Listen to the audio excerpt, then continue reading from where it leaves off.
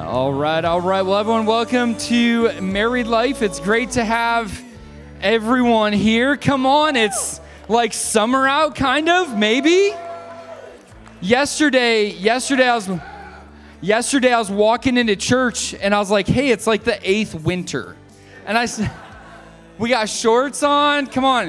Who else has shorts on? Any shorts? Yeah, come on. It's always about this time of the year that I choose to just like be done with coats. So from now on, it doesn't matter how cold it's getting. I'm not wearing that winter coat anymore. Come on, amen. Well, it's great to have you here. My name's Tim Gilleo. This is my beautiful wife, Rachel. Yeah, cheer for her. Come on. Woo! Yeah. Come on. There you go. We have the awesome privilege of being a part of Married Life, and it's just incredible. We believe in marriage ministry. Amen? Amen.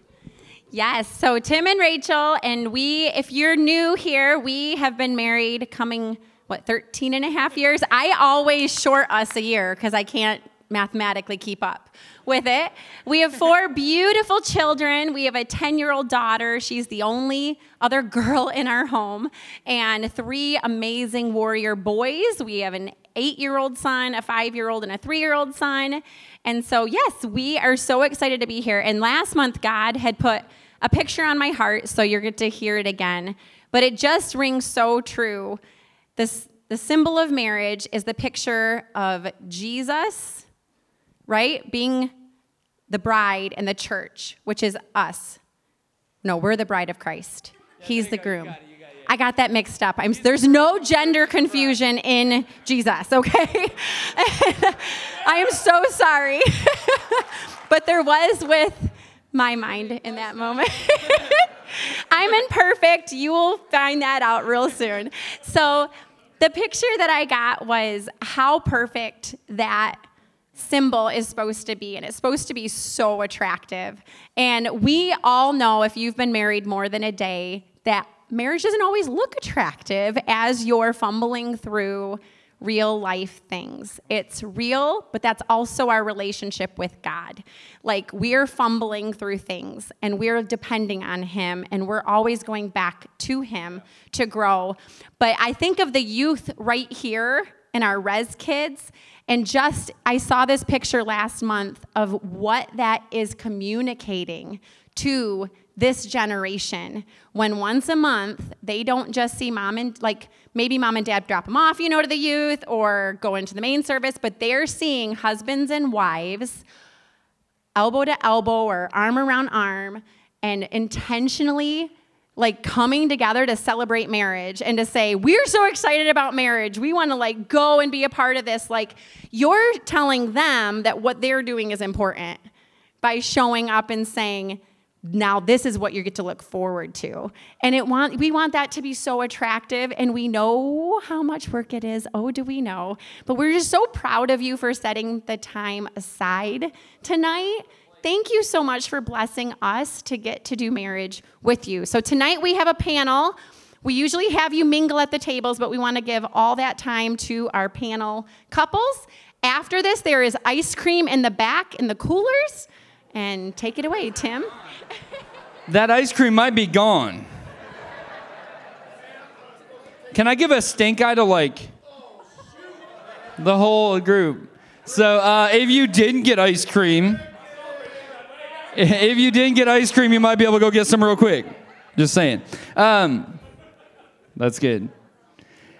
I personally think that a lot of the issues that we see present in our culture are because of people putting things in the wrong place in terms of value in their life.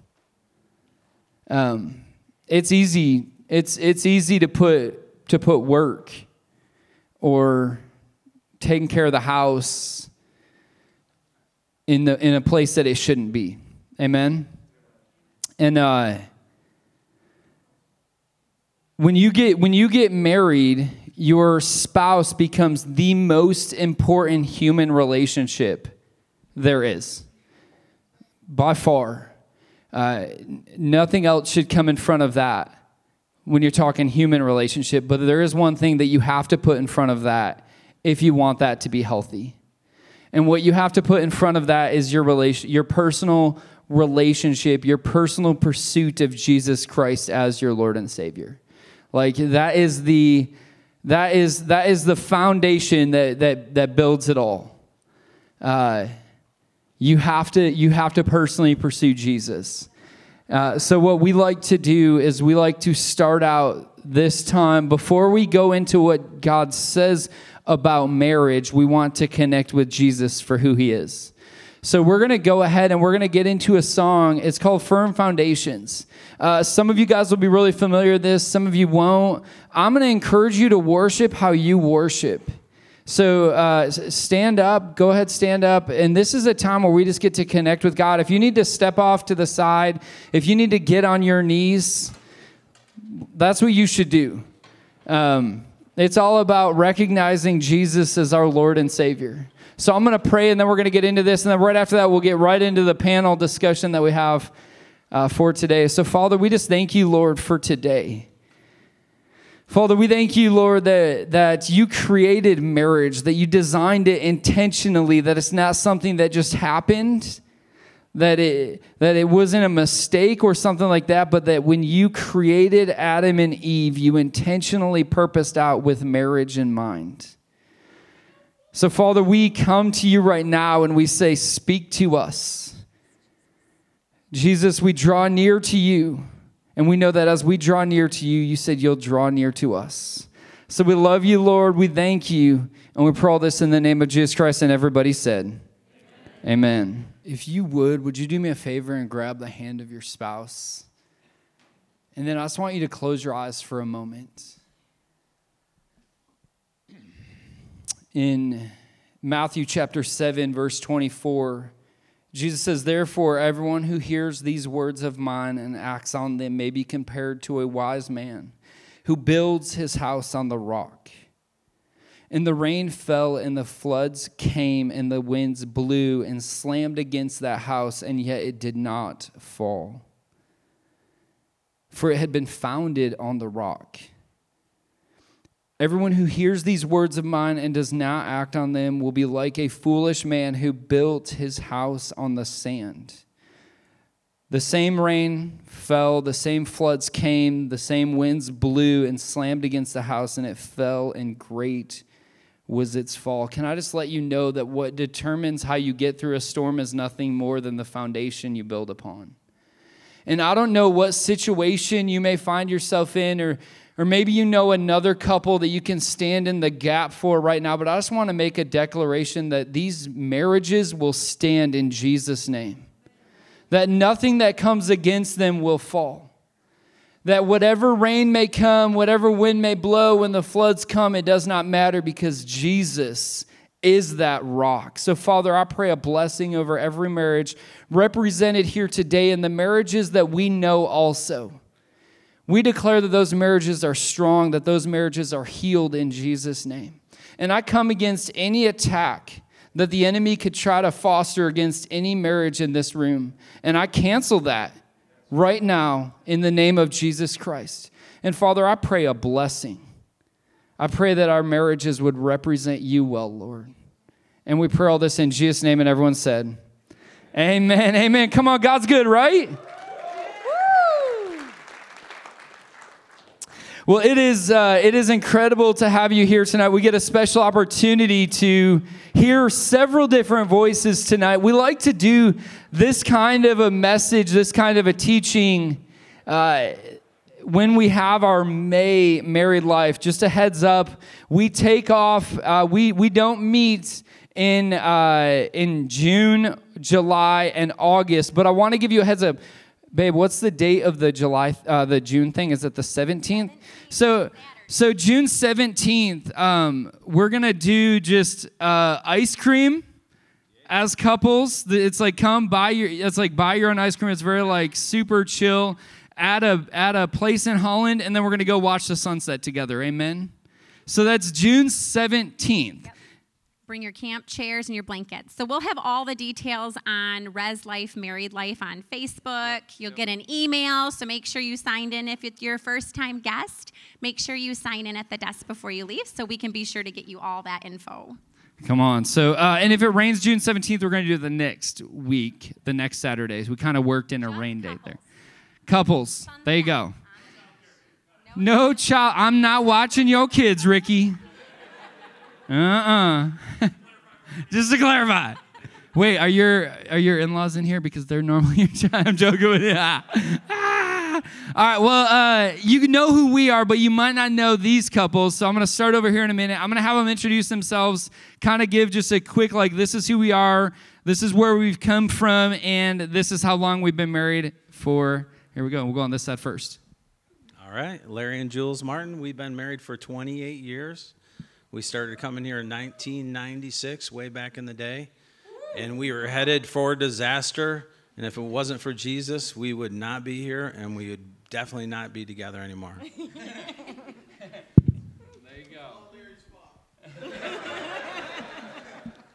go. We are Amy and Josh Steiner. We have 4 beautiful children, 3 boys and a girl, ages 8 to 3. There we go. And because 3 boys and a girl, we were just discussing, is apparently the holy way to do it. There's just a whole lot of them in this church. So we just decided to follow suit. But we have 4 beautiful children. We've been married. We were just discussing. We're like, is it 12 years? I think it's 12 years. We have the privilege of leading worship here. If our faces look familiar, it is our joy and our honor. And we love marriage, and we're excited to be here. So these couples have been such a blessing to our life, and what we loved about the both of them is Larry and Jules are very involved. Their ministry is outside of church walls, and they do that together, and they have impacted the state of Michigan and beyond so much. So Larry is a realtor, and so he is an incredible man of integrity, and we appreciate how they do marriage and how they do family and how they always have it centered on their faith in Jesus Christ. So their ministry is very much outside the walls. They are impacting everybody that they come into contact with. Well, this couple, we have known a long time, Tim longer, but they were getting to start courting finally. We knew that they were supposed to be married, but we did ministry side by side with them all through our youth years, and we watched them transpire, and we adore them and how they do ministry side by side to this day. We look up to them as friends so much. So there is some backstory on where they're here. Did you guys mention how many chillins you have? No, we didn't. You want to real quick? Yes. Go ahead. Yeah. All right. We have 3 kids. We have Jacqueline. She's 28. We have Jake. He's 26. And Jesse, 24. And they are all out of the house. It's honeymoon every night at the Martins. And all of us with young kids said, someday in Jesus' name. Are you volunteering to babysit, Jules? There you go. Okay. So what we did is we asked all of you to kind of send your ideas of what kind of conversation you would like to see. So we took and we tallied all those up, and the number one thing, honestly, that you guys mentioned was you wanted to hear some conversation based on the topic of communication. And I heard that, and I'm like, that makes so much sense. Because this is literally what I was thinking is, why is communication such a thing in marriage? Why is it sometimes so difficult to communicate, or does it feel so clunky when you're trying to communicate? And yet some days it's like communication is so easy. So I'd love to dive into this and hear some different perspectives on communication.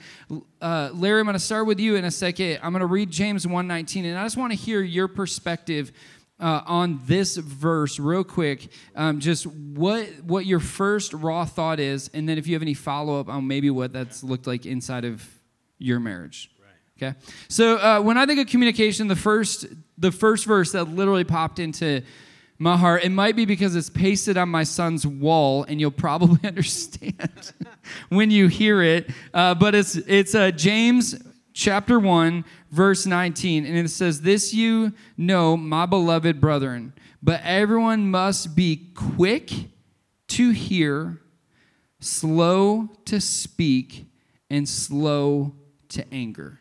So the real meat of that is quick to hear, slow to speak, slow to anger. Larry, like, what's your initial thought on that verse? Wow. I mean, if we get into crisis and we really get into the flesh and we get mad at each other way too quick, it's just a disaster. So we have learned to slow down, talk, and try to communicate. Take a couple steps back, give each other some space in order to communicate better.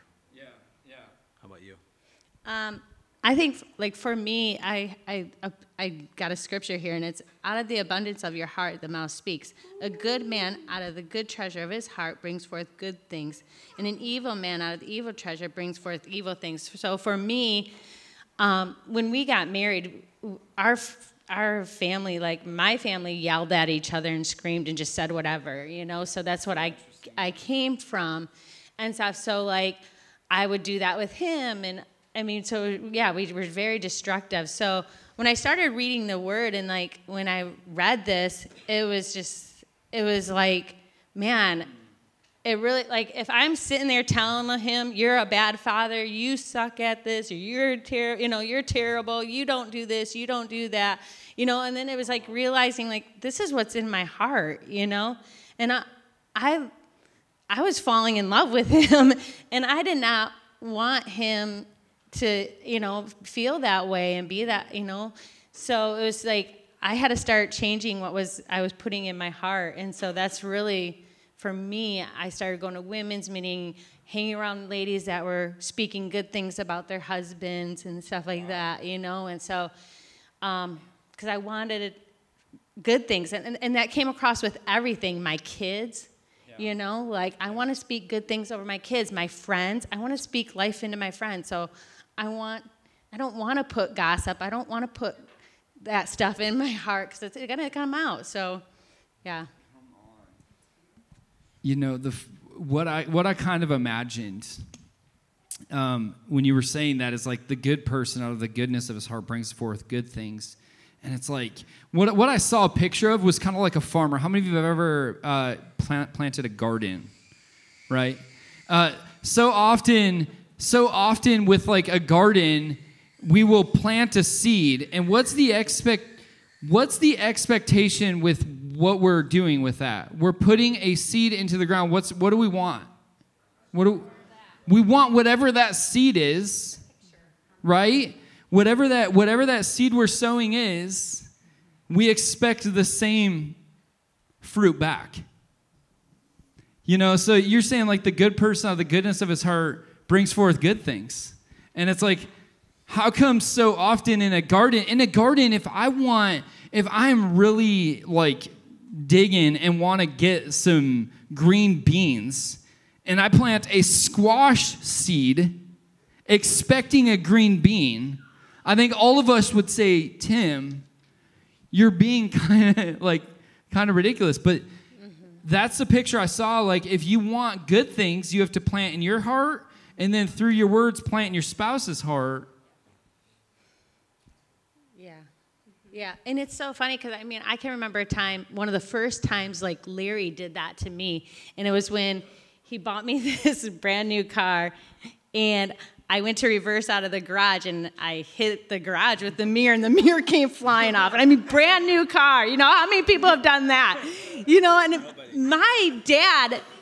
my dad would have been mad. Like, so I was ready for him to be, like, yelling at me and stuff. And he's like, "Hey, don't worry about it. Like, it's going to be all right." Like, he was, like, so compassionate and so, like, didn't care. And it was kind of like, I've thought about this occasionally, like, he, like, when I made a mistake, he was so generous and so gracious to me that, like, when he made a mistake, I wanted to give that back to him. Yeah. Praise the Lord. The one thing that I was kind of thinking about with this verse we hear quick to listen, slow to speak, and slow to exhibit anger, right? Oh, yeah. This says slow to anger. Jesus came to bring the ministry of the heart to this earth and to take that law and say, you know what? It begins in the heart. And so when we talk about anger, you will not be quick to listen or slow to speak if you've got anger in your heart. And this verse is not saying exhibit anger. It's saying slow to anger within you, in your heart. And so this is a Holy Spirit thing, a transformation thing. I was a very angry child, angry teenager. I'm not nearly as angry today. Yeah. That's because of the Holy Spirit. Amen. That's really good. So, Amy, I have a question for you on this one. How, let's say you're sitting down with somebody that's not wanting to be angry, but they just see themselves tending towards anger.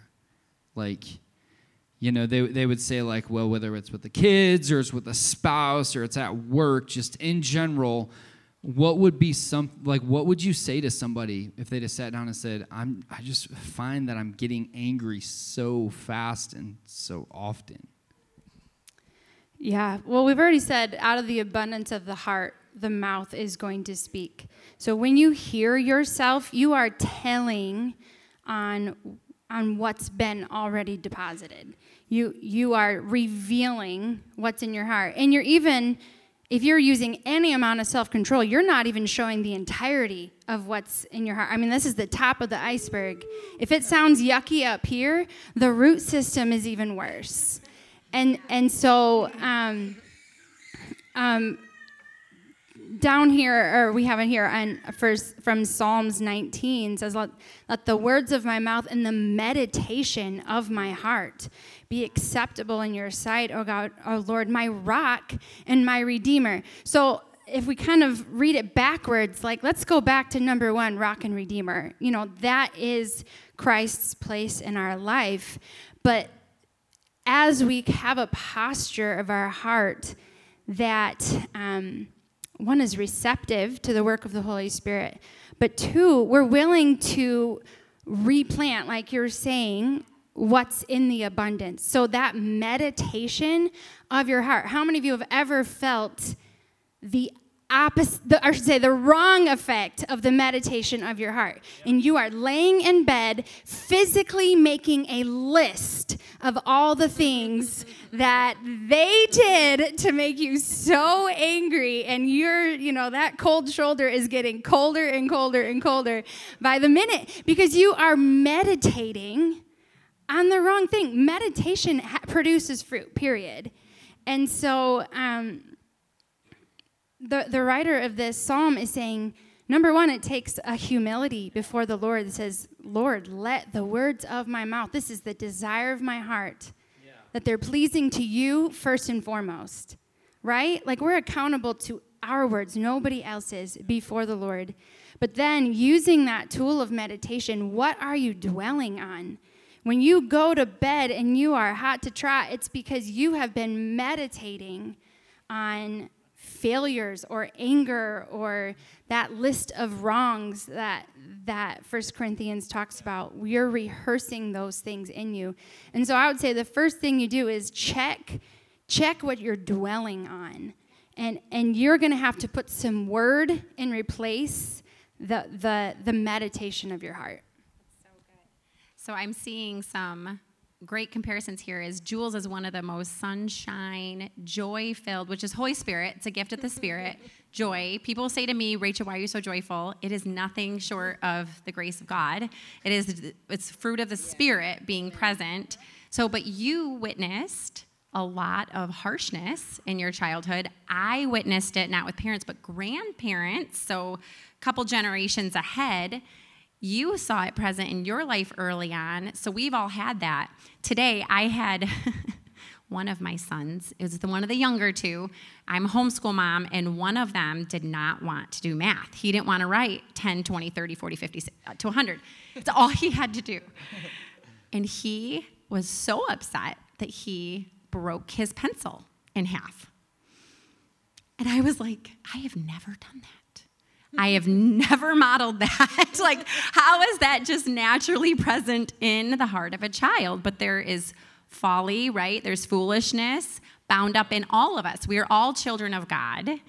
And I think of, here we're talking about anger. It says be angry, but don't sin. So it is something in our flesh that we're naturally going to have present that I see the most in my parenting. Like the thing that, like, I don't know that anger can be present with him. We're not perfect. There's conflict or intense moments of fellowship where we're coming to see each other's heart. No. But I think I'm the most vulnerable when it comes to parenting because I take it as Jesus came to display what the Father was like. So he mimicked what he learned from his dad. And I take that literally when I see my kids, and I'm like, is that how I say that? You know, you're like, because really we should be the main person that they're learning their manners and their reaction and their kindness from. But I can't correct that unless I'm fully plugged into the Holy Spirit. Because I could start getting on behavioral management path, and that is going to lead me to failure, depression, giving up, throwing in the towel, more like marriage conflict. It just isn't going to go well at all. So on that note, how have you avoided traps with communication? I know like everybody's going to have conflict, so kind of switching over to like communication that can veer towards conflict. Craig Groeschel said this so well, that a healthy marriage fights for resolution. Yeah. An unhealthy marriage fights for personal victory. Yeah. Yeah. And just the difference there, because victory, it can throw you off. So a healthy marriage fights for resolution, both people being heard and coming together and walking away feeling valued. An unhealthy marriage fights for victory for themselves. They just want to win the fight. You just want to be right. And there are moments that one of us is correct, but it isn't about that. So how have you avoided marriage traps, like communication traps that can lead to unhealthy conflict? I think for us, kind of what you were saying is what do I want? What is going to make me feel like by the end of a conflict, we did this really God's way, but my heart is satisfied here because as a female, I am craving that love, and therefore I am heartbroken because of our loss of connection. Like, and early in our marriage, I was more that one who wanted to win. And it wasn't about the victory for me. It was about feeling validated or heard or understood or that my point was made. And my solution was always words. More and more and more words. Like, we are going to solve this problem and we're going to talk until it's done. And we learned very early that was not how we were going to come to conclusions. But I had to change what victory looked like for me. And because I would talk and talk and talk and talk and talk, and we would come to some sort of conclusion or agreement, and it might have even felt done, but our unity was not restored. Our connection was still distanced, and we would still go to bed feeling like, what did we accomplish? Like, what was that? And so I think for me, I had to realize that every disagreement we have, The goal is reunification. The goal is connection. The goal is coming back to unity. And I'm willing to be wrong as long as we can come back to connection. Yeah, I had a great-grandpa. He was a farmer. He was a good old Baptist, but he used all those four-letter words because farmers use those four-letter words. And I distinctly remember this time when I was a kid. I was probably, 12, 10, something like that. And he says, "Dorothy, I ain't saying nothing." And that is what my great-grandpa would do when he felt like he was going to be pigeonholed into a problem with his wife. He said, "Dorothy, I ain't saying nothing." Can I say that? So I remember, I don't remember a distinct moment, but I remember a time where I started realizing an inner vow that I held on to in believing that the key to solving a problem with a woman was just to not say anything. Let them say it all and just listen and don't say nothing.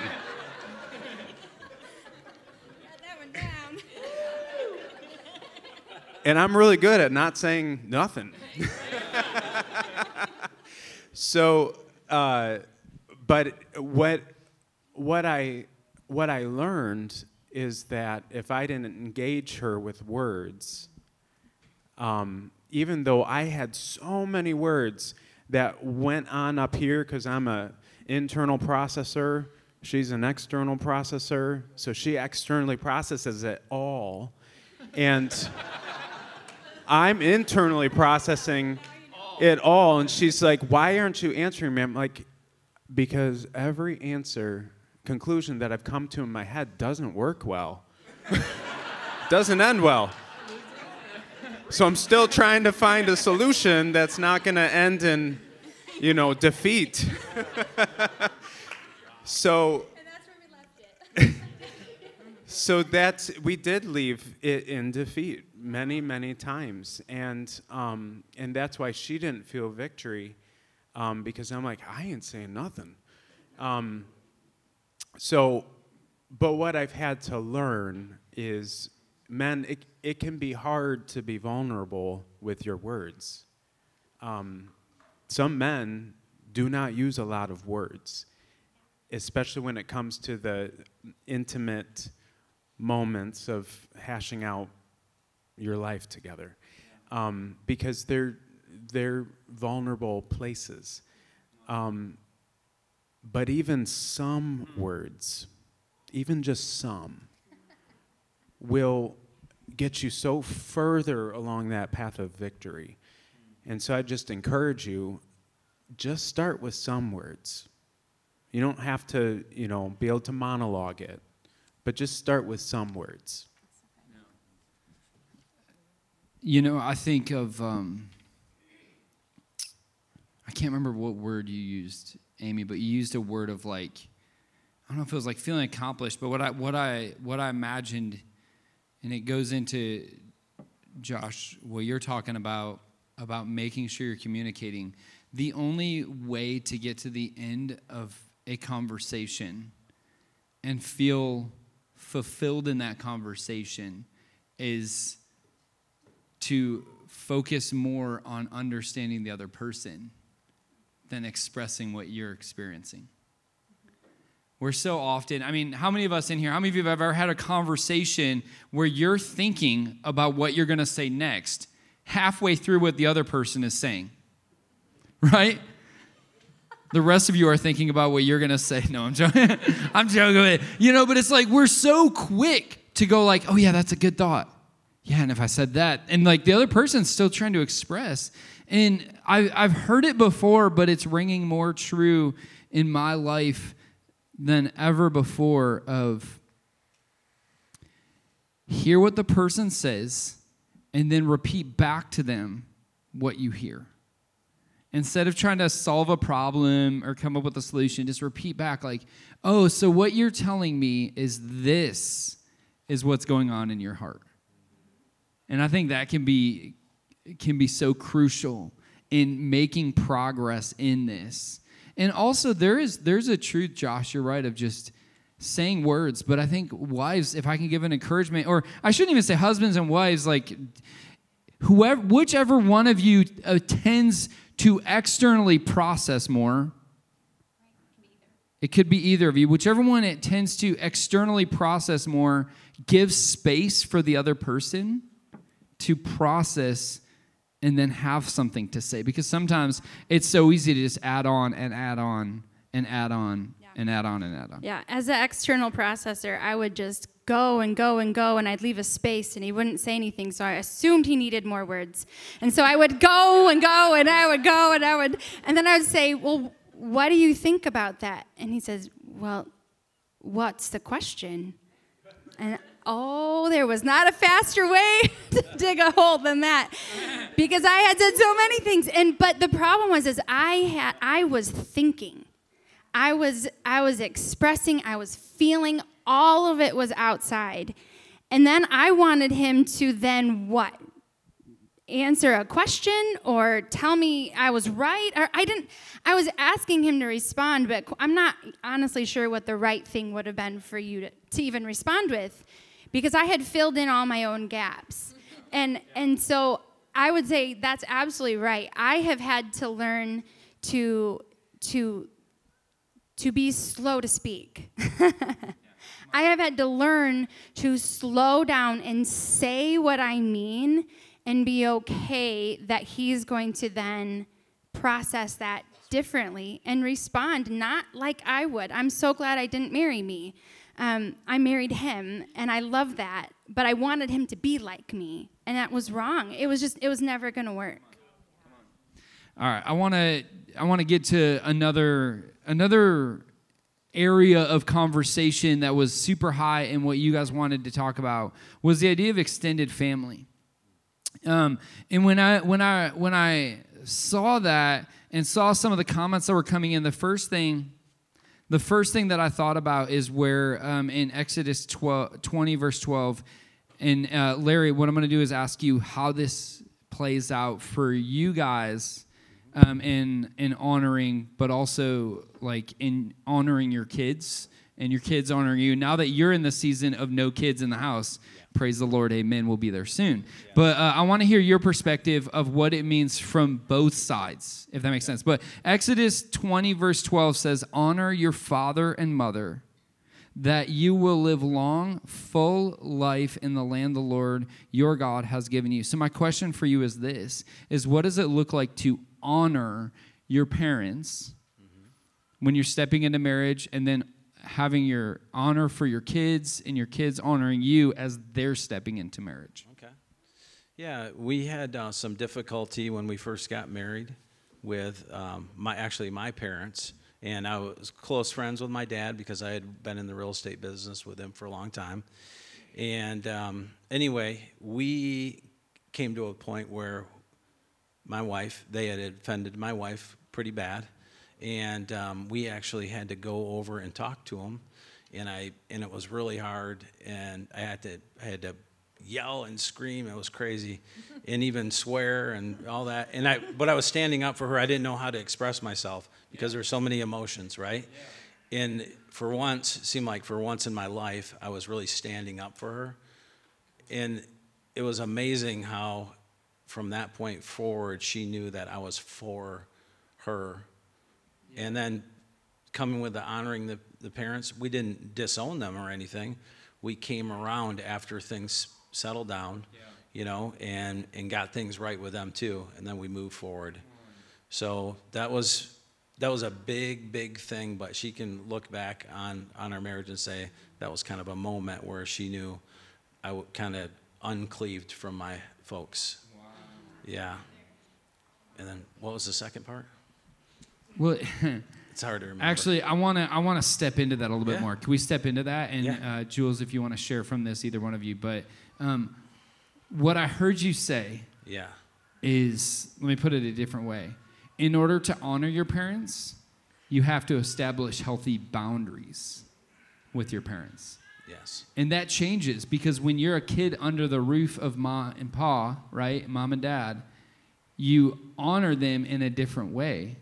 So maybe let's go there. Like, what did that look like? Because it sounded like they crossed a boundary that you're like, no, we've got to establish this.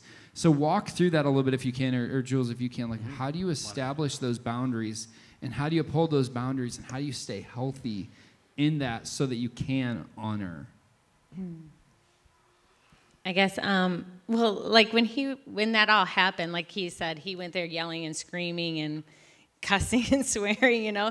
At that time in our life, like, we weren't handling things great because we didn't have any tools to do that. So he went, and I mean, at that point, too, I was destructive because of how they were treating me. Like, so, and it was bouncing back to him because he wasn't standing up for me. So they were hurting me, and then I was hurting him, you know. So, and he was feeling that, and we're just trying to navigate through this because, like I said, I mean, neither one of us went to church when we were kids, and we didn't have parents that had showed us any kind of role models in that. So we were kind of like coming, reading books, doing everything we could to learn. Like, we were just, I mean, if some of you guys know, we were so hungry. We were like, we're here every time the doors were opening, Saturdays, Sundays, Wednesdays, Thursdays, you know, we were here just getting filled up. And if we weren't doing that, we were reading books and stuff. So we didn't, I mean, so as we grew and started like learning, then we were able to start setting boundaries. And now today, like, we can communicate hard things with each other about our parents. And now today, like, we come and we pray about it. We say, what does this look like? Do you feel comfortable with this? Do I feel comfortable with this? And we come in unity with that. And like, you know, and he still stands up for me all the time. His mom sometimes still says not such nice things, and he's just like, mother, you know, and stuff like that, you know. So it's just like, and I've realized too, just growing up, like, you know, like, she just doesn't know what she's saying, and just loving her, and, you know, like, you just have to choose love instead, you know. So yeah. What I kind of think about is some experiences that I've had in my family is like, if they're in an unhealthy place, you can't expect health from them, right? Yep. There's a saying, like, you can't expect a non-Christian, or I should say this, because Christian I think is, I'll say you can't expect a non-follower of Christ to live like Christ. And there comes moments, and I think when we enter in, like, early in marriage, and in those moments, we're just figuring it out. How many of you in here would say that your parents were an amazing example? And there's going to be some, and, like, raise your hand, because this is an awesome, like, brand. But how many of you would say, like, your parents were an amazing example of what it means to have a Christian, Christ-like marriage? Come on, that's awesome. Like, this is incredible. I wasn't like that. My dad, praise the Lord, is starting to come around right now to, like, following Jesus. And in this year, in Jesus' name, it's going to be like, he's going to get it, you know. He's listened. Tim got him an audio Bible because he's never read a book all the way through. His dad, he's so incredible. Love this man. He's so intelligent. But he has listened to the entire audio Bible. So and he's so excited. He'll call Tim every week with questions about the chapters that he's listened to. So it's precious to see that unfolding. But what this did is it leaves an interesting dynamic inside of marriage, because it's like we are building our life on the Lord, firm foundation, which we talked about, and then walking that out when we're in such close relationship. And I go and I'm like, Larry, I'm proud, and I give you honor for doing it, even though you didn't have that good example. And my encouragement for all of you is know what it means to step up to set a boundary. And it might be just simple as, like, Don't do it in the heat of the moment, but in moments say, hey, you want to know what? As my parents or as my brother or sister, whoever this is, I love you for the fact that we're family, but how that happened just can't happen. And I'm going to protect her, or if it's a her, I'm going to protect him, whatever that situation is, and walk through that. But when it comes to honoring, don't mistake honor for like, I'm going to listen to everything you say, right? There's a moment where you say, you want to know what? We are following the Lord in our life, and you can give wisdom and you can give input, and I'll heed that. But just because I don't do it doesn't mean I don't honor you as my mom and dad. Does that make sense? Like, you walk through that, and I think that's what you were trying to express, though it may have been with colorful language. All right, we have Can I like just add to that a second? Yeah, go. So quick. when you look at what the fruit of the Spirit, I think one way you can really honor parents who are potentially not worthy of honor, okay? To even say that is just unbiblical, because they're worthy because the Bible says to honor them. Yeah. And you will have long life and you will prosper. But where you start to bring honor with families and parents who potentially are harder to honor because of all sorts of residue, perhaps, is when you start walking in long suffering, and your love continues on. You're able to say those hard things to them and set the boundaries that are appropriate to protect your family, to, leave and cleave, but through long suffering and love and patience and gentleness, you continue to let that be the theme of your relationship with your parents. Yeah. And that's where you start to bring honor to people who perhaps make it a lot harder to honor them. Come on. Can I? Yeah, go. Can I? We got like 1 minute, real quick. I want to say there's a lot of us in here that have been married for a while.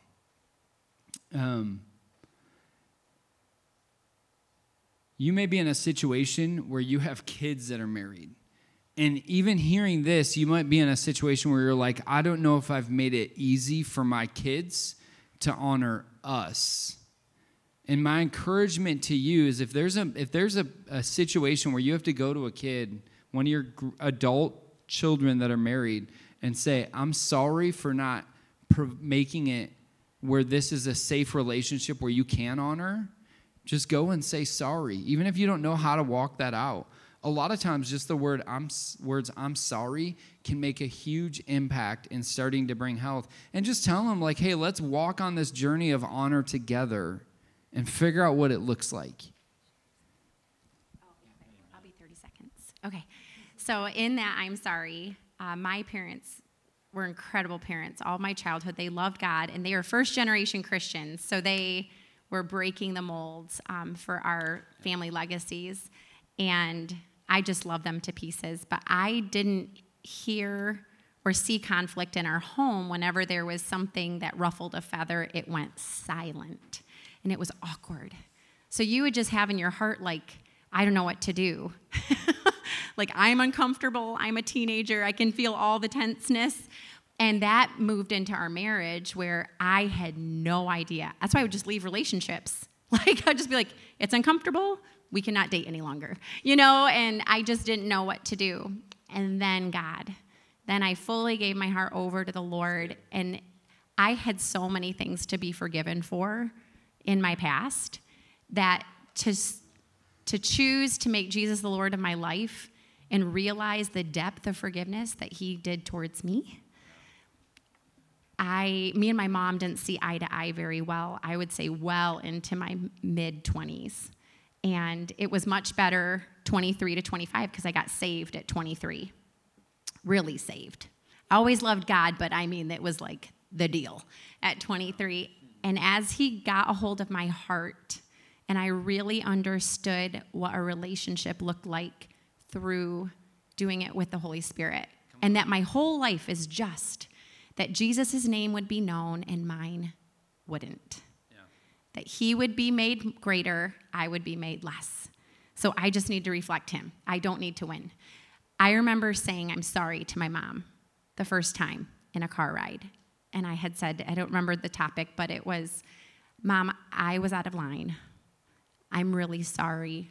I shouldn't have said that. And she just broke. She started crying because I don't think she ever heard that play out in her childhood. And ever since then, it has grown to this unbelievable place of mutual openness. That I'm sorry, will you forgive me, changed my mom's and my relationship. So in the encouragement of like wherever anybody's at, there is so much to those words. And I think that's where the forgiveness, the package of forgiveness that Jesus went to the cross so that we may be forgiven for it all. Yeah. And for the rest of our lives, we are to be messengers of reconciliation. Amen, right? Come on. That's good. I'm going to just kind of cap this with prayer. Father, we just thank you for who you are. Holy Spirit, the only thing that we need right now is more and more and more and more of you. So I just ask you to fill us. In moments where we need love, give us love and joy and peace. Father, patience. We need your patience because ours has an end. So Holy Spirit, we ask for patience, kindness, goodness, faithfulness, gentleness, and Lord, cap it all with self-control. Just as Rach said, Lord, we want not our names to be known, but for you to be known through us. We pray all this in Jesus' name, and everyone said, amen. Amen. Well, time went fast. Wow. So this is what we got to do. We have 3 books that we're going to be giving away, and this is what we did. We put 3 coins underneath 3 chairs in here. So reach underneath, should be front middle of your chair. And there's a couple of tokens. If you have a token, come to the back afterwards and come and we'll get you the book that is for that one because we want to pour into your marriage. There you go. Everyone's like, if there's an empty chair, search the empty chair. Oh my goodness. Flip the chairs. There you go. Hey, you want to know what? More than anything, you guys are awesome. We are so excited to do this thing called Growing in Marriage together with you. If you have any questions, we'll be up here to answer any questions you might have. It's great to see what God is doing through Res Life and through this community. There are 3 ways that you can partner financially with what God is doing here. You could text in, you could go online, or there's giving boxes in the back and in the concourse. But we just believe in marriage so much. We want to passionately pursue Jesus and passionately pursue each other for all the days of our life. Amen? Amen. If there's anything you need, let us know. Again, June 17th. June 17th on Facebook. We'll get the information up there. But anyways, if you have kids, go get them chillins. And then we're going to be hanging out. So if you want to come back here, you can. But go get the kids. We'll see you.